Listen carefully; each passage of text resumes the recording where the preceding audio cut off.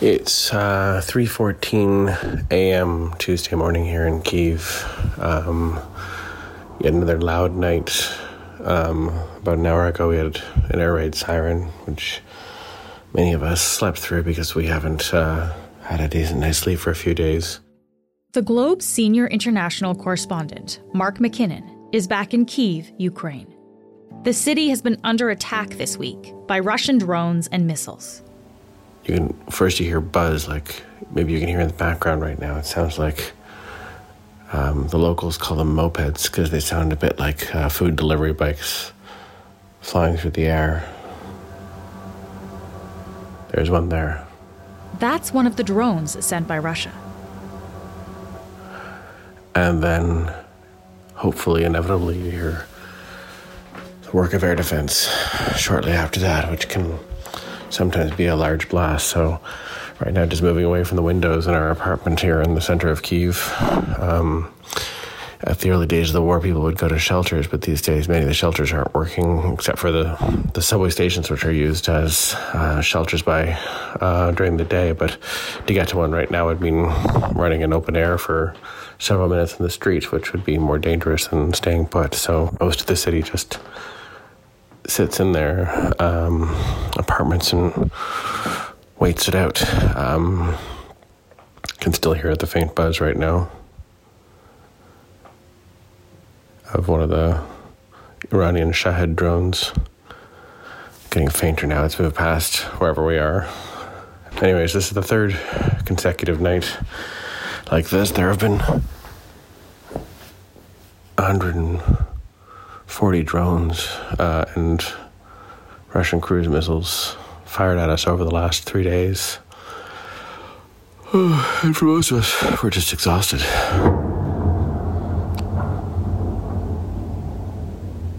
And there's one of the bigger blasts and hopefully the end of that moped. After months of relative quiet in Kyiv and front lines of the war that barely moved, things are now changing. Today, Mark tells us what these attacks signal and what a new Ukrainian counteroffensive might look like. I'm Menaka Raman-Wilms, and this is The Decibel from the Globe and Mail.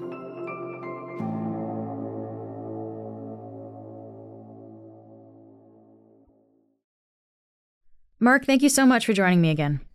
Thanks for having me on. So you sent us that audio diary of what that one night was like in Kyiv, the capital city. It's pretty dramatic. Can I ask you, what have things actually been like in the city over the past few days? Well, last night, Tuesday night, was the first peaceful sleep the city has had since the weekend. Saturday night, going into Sunday morning, Sunday night, Monday night, have all been pretty terrifying for residents. Reminding those of us who were here back at the start of the war of those days. I mean, this is the first time since then where it really felt like Kyiv was under direct attack. There have been, of course, rocket attacks throughout the war, but not quite like this, where you saw 3 consecutive nights, every night, 30, 40, 50 rockets and drones sent towards the city, and then also a daytime attack in the middle of that on Monday. So it was quite intense, almost impossible to sleep through, as you might have heard in the audio set that I sent along. Everywhere you are in the city, you would have heard these drones, you would have heard the anti-aircraft defenses, and most of them were these Iranian-made Shahed drones. They add a little bit of a sense of dread because you can hear them overhead for a long time. It's not like a rocket where you sort of hear or don't hear a whiz and then an explosion. You sort of hear this operating overhead, and you don't know where in the city it's headed for. That's pretty nerve-wracking. So you can actually hear the sound of the drone, and you're not really sure what the target is. Yeah, and you can hear it getting louder and louder, and it feels like it's coming towards you, and then hopefully, or at least in every incident so far, you eventually hear it start to fade and you realize it's gone somewhere else or was aimed somewhere else, or even the best ending, of course, is the explosion, which means it's been hit out of the air by Ukrainian air defenses. Unfortunately, when you hit something like that out of the air, pieces of metal, burning metal, fall to the ground, and that has resulted in some injuries, some fires, and a couple of deaths in the last few days. Oh, yeah, of course. One of the things that seems clear with these attacks on Kyiv is the United States donated a Patriot missile battery, which is used to shoot incoming projectiles out of the air, and it has been extremely effective. The Ukrainians say that on Monday during this daytime attack, when Russia sent Iskander ballistic missiles at the city, which are very dangerous weapons, it was the Patriot system that sort of was crucial to making sure none of them hit their targets. I think many people think the Patriot system is the target, and the Russians' using of drones is to try and figure out where the Ukrainian air defenses are. The drones, as I said, are cheap. The missiles are expensive. By forcing the Ukrainians to fire things into the air to shoot down these drones, the Russians are perhaps trying to ascertain where these more sophisticated air defense weapons are so they can make those the target.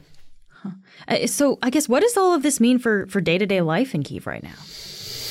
Well, I mean, it's amazing, actually, because it has just been taken on board. It's incredible what humans can get used to. And at the start of the war, air raid sirens would send all of us heading into shelters. Eventually sent many of us fleeing from the city.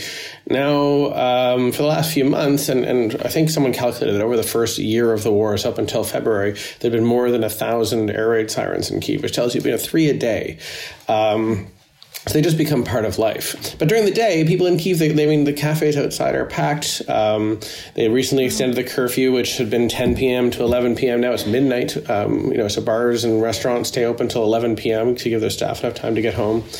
And so people are living their normal lives, it sounds like, during the day then. People are going about their daily business. Absolutely. And on Monday, when we had this daytime attack, people were still sort of sitting outdoors in cafes waiting for their coffee when the alarm started. It was only when they started to hear the explosions, people thought, okay, it's time to react and put down my coffee and get into a shelter. Yeah. So, Mark, as you said, the first few weeks of the war were quite tense in Kyiv, but things have been relatively quiet since then. So why are we seeing attacks on the capital now then? I think the most important context right now is there is a looming Ukrainian counteroffensive. For months now, Ukraine has been receiving more and more advanced weapons from its allies. It's got these tanks, including these Leopard tanks that were donated by Canada and other countries. It's got advanced rocket systems that can hit deeper and deeper behind Russian lines. And they have troops who have been training, including with Canadian troops in Britain, who have been training and getting advanced sort of preparations for what they hope will be a push to take back some of the land that Russia has captured in this country. That counteroffensive is expected, any day now, any week now. And perhaps the Russians realize that they're not in a very good strategic position at the moment. And there is an attempt here to sort of up the ante to put pressure on Kyiv to show, if you escalate, we can escalate. In parallel with everything that's happened here this week, Russia's deployed nuclear weapons, or said it's deployed nuclear weapons to Belarus, which is a huge escalation. There haven't been nuclear weapons in that, European state since the end of the Cold War. So I think the messaging here is less to Kyiv than it is to NATO, to Ukraine's allies in the West, that we can continue to escalate. I don't know if they're trying to dissuade the counteroffensive or a message that the war doesn't end even if you gain some more towns, but they seem to be related. And at the same time that these attacks are happening in Kyiv, there's also been other recent attacks actually in Russia, particularly even in the capital, Moscow. So, Mark, can you just tell me a little bit about what's been going on there? Yeah, there are two separate things that have happened over the last sort of week or so. And the first was an attack into the Belgorod region, which is neighboring Ukraine's province of Kharkiv, which saw 2 units of Russian citizens who are fighting on the Ukrainian side of this conflict. They're called the Free Russia Legion and the Russia Volunteer Corps. They pushed into Belgorod for mostly a demonstration that it was possible. They seized control of a couple of towns, had a border post on fire. There were some videos showing them raising their flag in various these little towns along the border. Then they were eventually either withdrew or beaten back, depending on which version you believe. And is it important that they are Russian citizens doing this? Yeah, it's absolutely. I mean, so Ukraine, one of the promises that Ukraine's had to make in exchange for receiving all of this military support from the West is that they won't use this to attack Russian territory. This support from the West is meant to help Ukraine liberate its own land, not to expand the war or to attack Russia directly. Okay. I interviewed the political leader of one of these two formations this week in Kyiv, and he said, Ukraine's keeping its promises. We didn't make any promises. We're Russian citizens. And then separately, we've seen on I guess that was Tuesday, I'm losing track here with the lack of sleep. There was a drone attack on Moscow, very similar, smaller in scale to what we've seen here. Depending on reports, the Russian Defense Ministry said they encountered 8 drones. There are other reports saying it was closer to 25 that attacked various, sort of flew towards Moscow. This was obviously, it seems, a reply to the 3 days of attacks here on Kyiv and a demonstration that the war is shifting in a different direction than Vladimir Putin ever could have expected. Again, though, the Ukrainians aren't claiming credit for that one or saying it was that, they're just saying, oh boy, whoever did that, great job, because they want to stay away from the accusation that they are breaking their promises to the West. Yeah. And there was also another attack on Wednesday morning, attacks on oil refineries within Russia as well. And I mean, this all seems significant, Mark, that Moscow is being attacked, that there's these other attacks happening as well. What kind of impact does it have to see these attacks within Russia, though? I mean, that's difficult to measure, but and particularly since I've been banned from going to Russia since almost the start of the conflict. But my friends who live in Moscow, the people I knew when I used to live there long ago, they have, I think it'd be fair to say, largely lived through this conflict without it changing their lives very much. I mean, prices went up because of Western sanctions. There was briefly a fear they'd be drafted, but that appears to happen in cities other than Moscow. It seems to happen out in the Russian regions more than, to middle-class folks working jobs in the Russian capital. So, when you wake up the day after, whether it's 8 or 25 explosive drones have come to this city that felt very remote, 800 kilometers from the war, it has to make you think, could that have been your apartment block that got hit or your neighborhood that had this drone attack? But also, surely it has people questioning what this war is about and why 15 months after they were told there'd be this, brief and glorious victory over the Ukrainians, why they're now seeing the conflict go the other way. The scale of how wrong this has gone for Vladimir Putin must be apparent even through the haze of Kremlin propaganda. We'll be back after this message.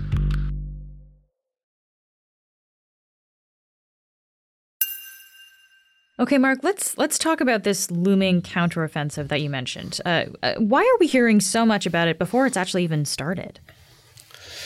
The reason why we're hearing about it is the deliveries of weapons have largely been completed. Ukraine has most of what it asked for at this point. The next ask is for F-16 fighter jets. That's a future discussion.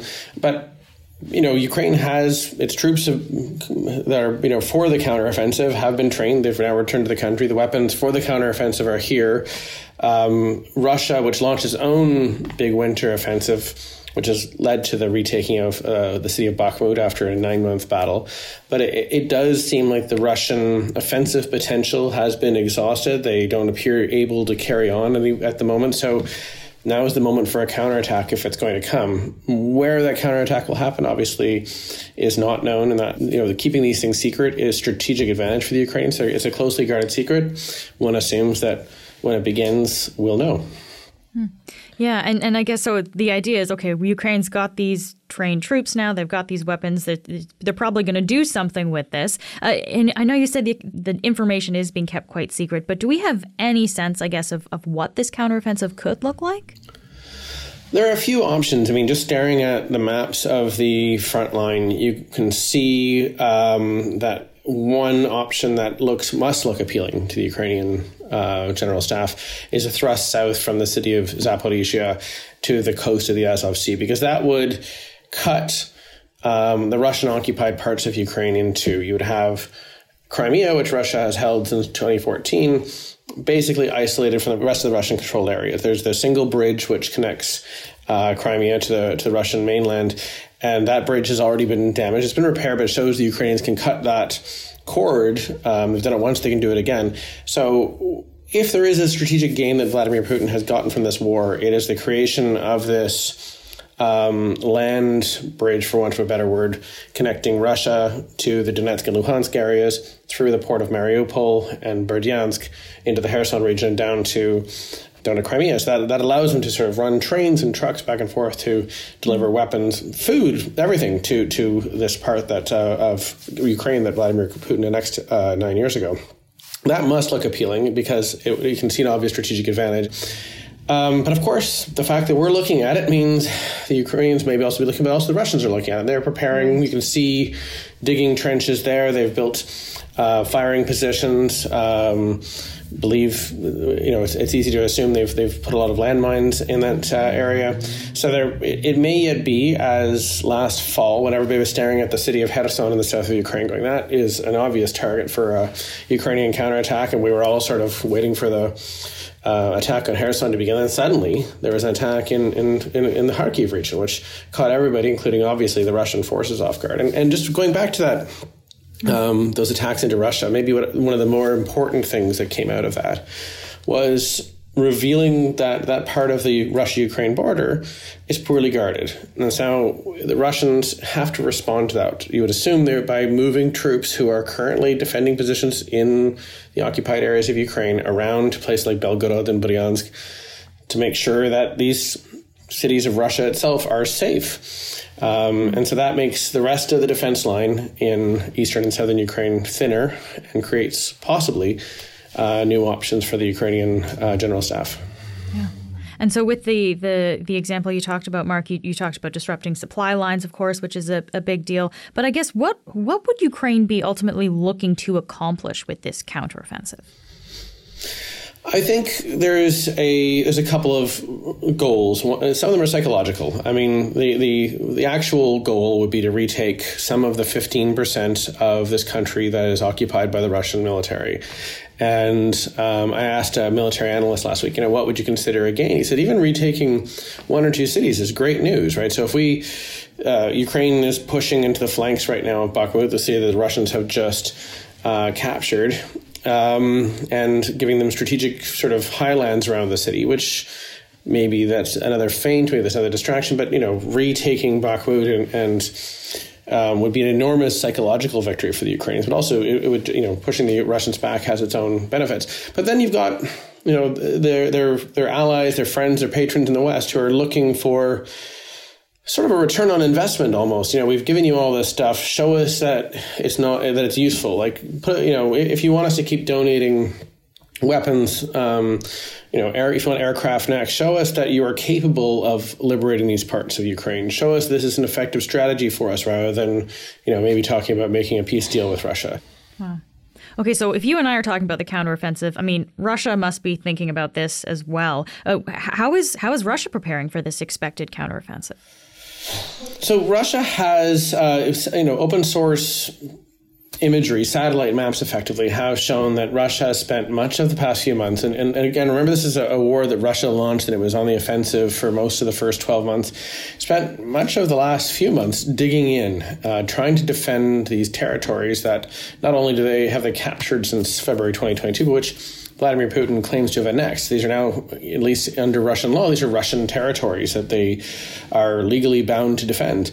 So they have been building networks of trenches and tank traps, and we can see firing positions. And, it's clear the Russians are bracing. They know that NATO, the West, have given Ukraine substantive weapons. They know that their own troops are tired and are sort of struggling to go forward. So they're digging in, hoping to withstand this. And then, as we've seen previously in the war, if one side launches an attack, the other side tries its best to hold its ground, then they swap roles. Yeah. I mean, you just mentioned, of course, that Russian troops are tired, especially after the battle for Bakhmut, which took a lot of energy and time and a lot of casualties on the Russian side, too. How equipped is the Russian military for a potential counteroffensive? I mean, I should point out the Ukrainian military that there is this sort of force that has been off training in Britain and other places that one assumes is reasonably refreshed.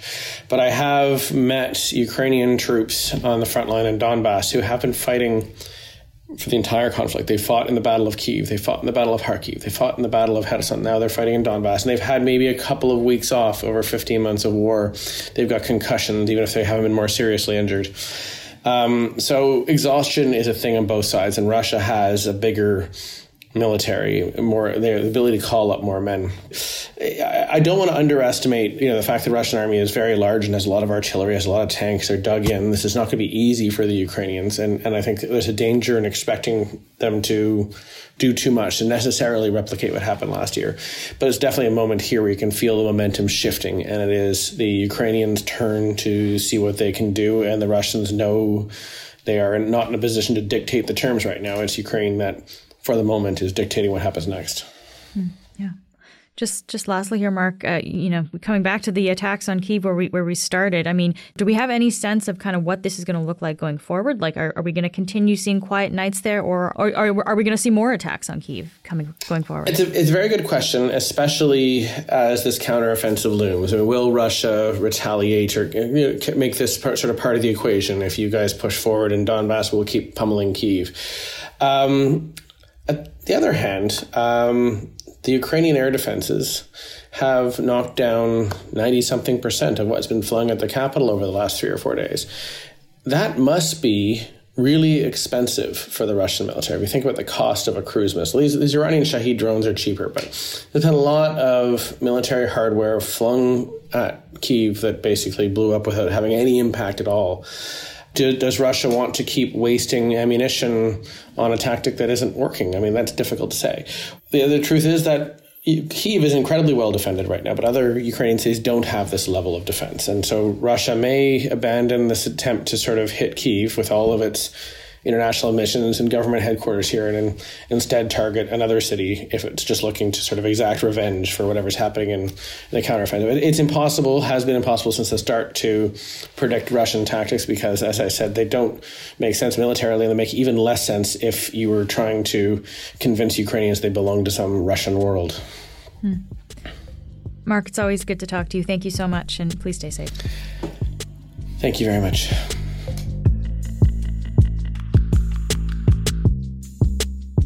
That's it for today. I'm Menaka Raman-Wilms. Our producers are Madeline White, Cheryl Sutherland, and Rachel Levy-McLaughlin. David Crosby edits the show. Adrian Chung is our senior producer, and Angela Pacenza is our executive editor. Thanks so much for listening, and I'll talk to you tomorrow.